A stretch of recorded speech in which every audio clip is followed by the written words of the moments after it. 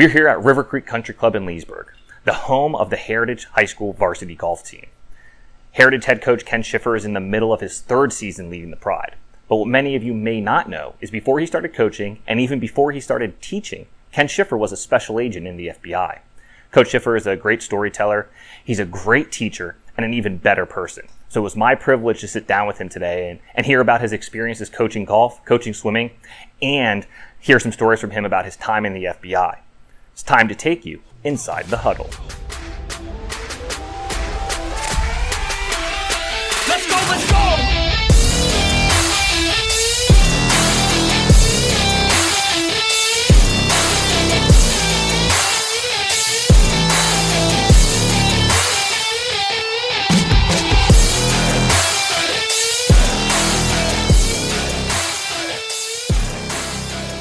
I really didn't know anything about coaching at a high school level or even at any other level. I played obviously sports in high school and in college. But the first year that I was at Heritage, they needed another swim coach. And the head coach knew that I swam for exercise and asked me if I would help her out. I never swam competitively in high school or any time. And I come from Wyoming where it's dry. We have bullfrogs 2 years old that can't swim. So coaching swim really wasn't in my bag, but I really got to like it. And I learned a lot about the sport. I learned through resources, YouTube and other things, and watching other swimmers and other coaches what you needed to do to be able to swim effectively in the water. And I tried to pass that on to the swimmers.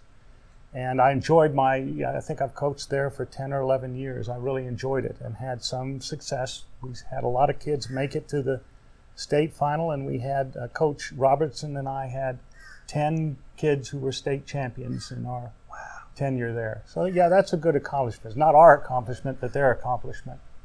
Yeah, absolutely. So you coached swimming, and then you started getting more and more involved in golf. What drew you to golf specifically? There was a golf coach named John Duggar, and he needed some help again, kind of by accident. So I volunteered to just do it on a voluntary basis. I was trying to learn to golf. I had to quit my riding and my rodeo athletics. I was getting too old and too crippled, and so I was trying to learn golf. And this was a good opportunity to get into the game. I knew a lot of the kids that were on the golf team, so it just kind of evolved. And then John left, Matt Schwartz took over for 1 year, and then he went on the administrative route, so I kind of inherited the team. And I can't give myself any credit for the teams we had. They were here when I arrived. So, and Heritage is really a good golf school. It has a lot of talent, a lot of talented golfers.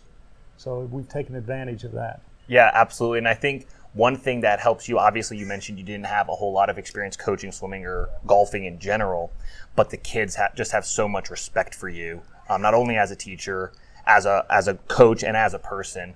How much of an impact do you think that relationship that you've built with the kids has helped you as a coach? I think, Owen, they're one and the same.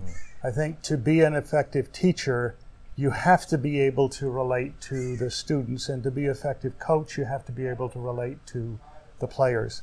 And it's a skill, I think, that I learned in my previous careers, and I have learned to be able to apply it to the coaching, and I think that's what pays the dividends.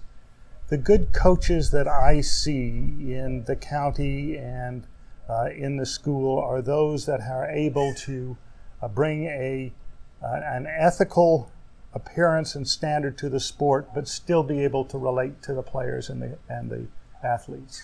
Yeah, I think it's so cool, and obviously, we go way back. I graduated from Heritage years ago, so I've known you for years, and I just know that the relationships were so impactful. The fact that I could email you, 3 weeks ago and say, let's do this interview, and we had a kind of relationship that was allowing us to kind of just catch up 10 years later. Not that we see each other all the time, but 10 years later and sit down to do this interview is just incredible. You mentioned you got a lot of experiences from your previous careers that helped you kind of learn these skills and whatnot, and I know one of the things that people love talking about is you worked for the FBI before you became a teacher.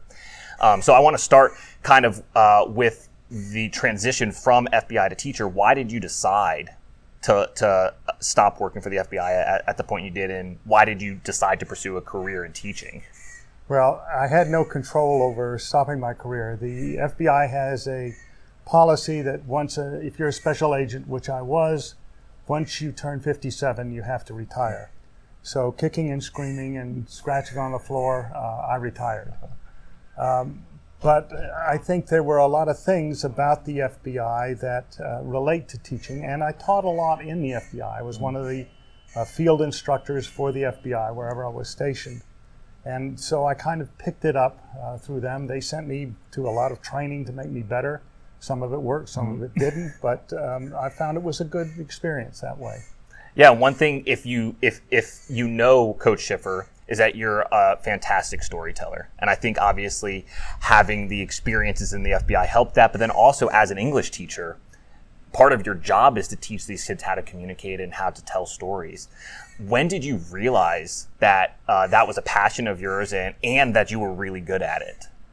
Well, I'm not sure I'm really good at it. I see so many teachers in the field that are so good and so qualified, Owen. I think the only thing that I can do is be as transparent as possible so that what you see is what you've got. And I think that's a trait that, again, certainly the FBI that I knew and that I worked for really required, that there was no pretense about being an agent. You represented the FBI and you had to live up to the standards that they had. And I think teaching is the same. I think everybody, especially teenagers, are very quick to spot somebody that is being hypocritical or not forthright with them and with themselves. And I think that's a deadly mistake to make. So you've told stories, obviously, about your career, both as a coach now, as a teacher, and as an FBI special agent.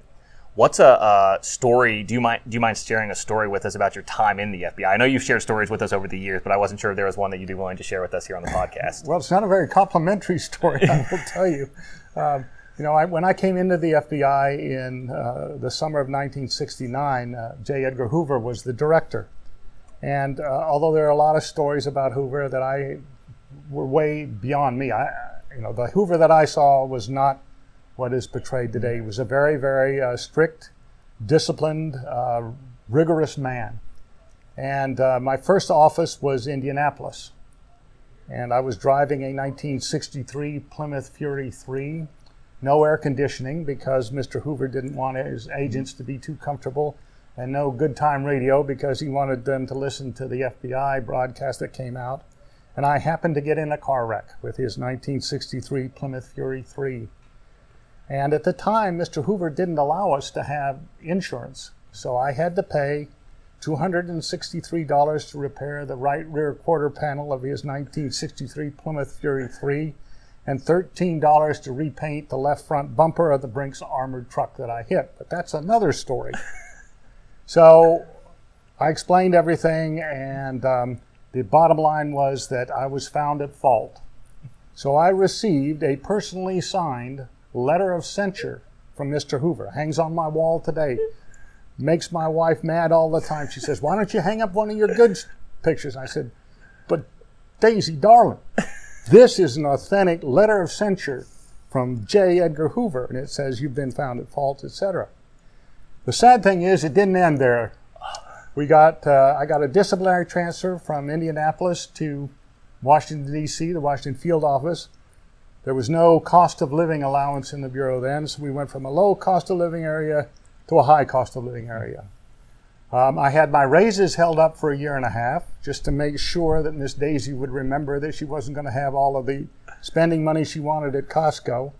I was put on probation for a year, and I was assigned to Chinese language school for one whole year. So I think it was at that point that I realized the FBI is a very serious organization and I need to pay attention to the details, because Mr. Hoover certainly did. That's such a great story, and I think so many life lessons out of that story. Attention to detail, obviously important, and transcends into your life as a golf coach, right? Golfing is the details are so important. But I really do love that story. I know the kids love stopping by for a daisy pop and listening about that. What about those daisy pops? I don't know if you do that anymore, but back when we were in school. Matter of fact, I've got I carry them in my golf bag.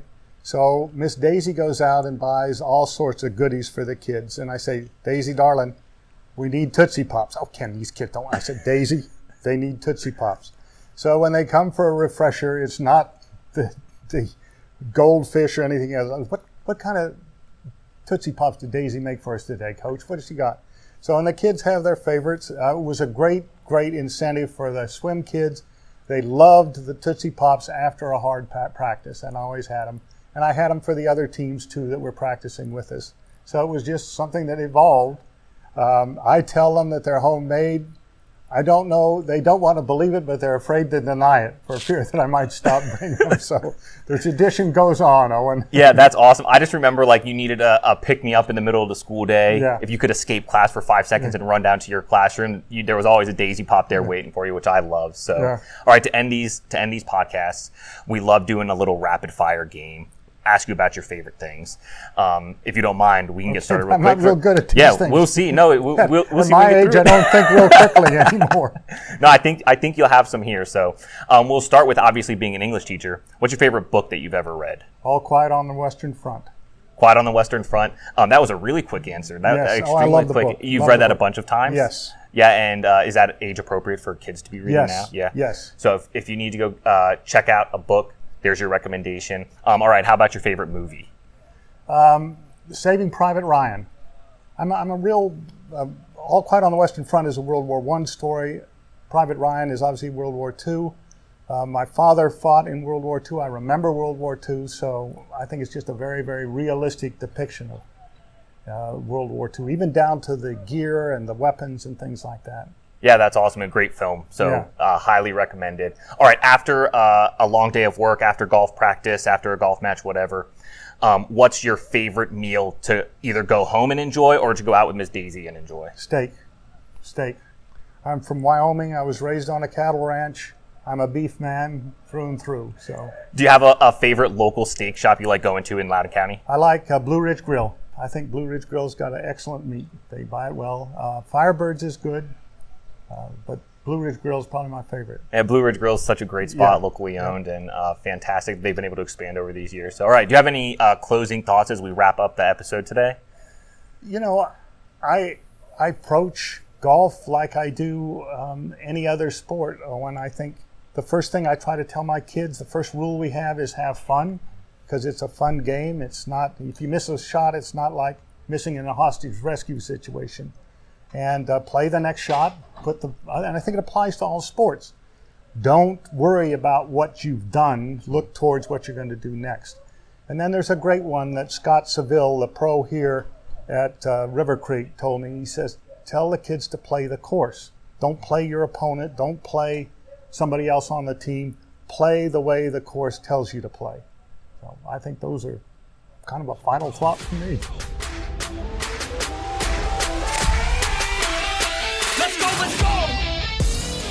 This episode is brought to you by Dulles Golf Center and Sports Park. Dulles Golf Center and Sports Park offers year-round fun for the entire family. They have a nationally ranked standalone driving range, an 18-hole miniature golf course, batting cages, and white sand beach volleyball courts. If you're looking for a spot to host your next company picnic or a team-building activity, look no further than Dulles Golf Center and Sports Park. Visit them at DullesGolf.com or give them a call at 703-404-8800. Thank you for listening to Inside the Huddle, and please remember to subscribe to the podcast on your favorite podcasting apps and follow us on social media at Loco Sports. You'll go crazy for our sports coverage.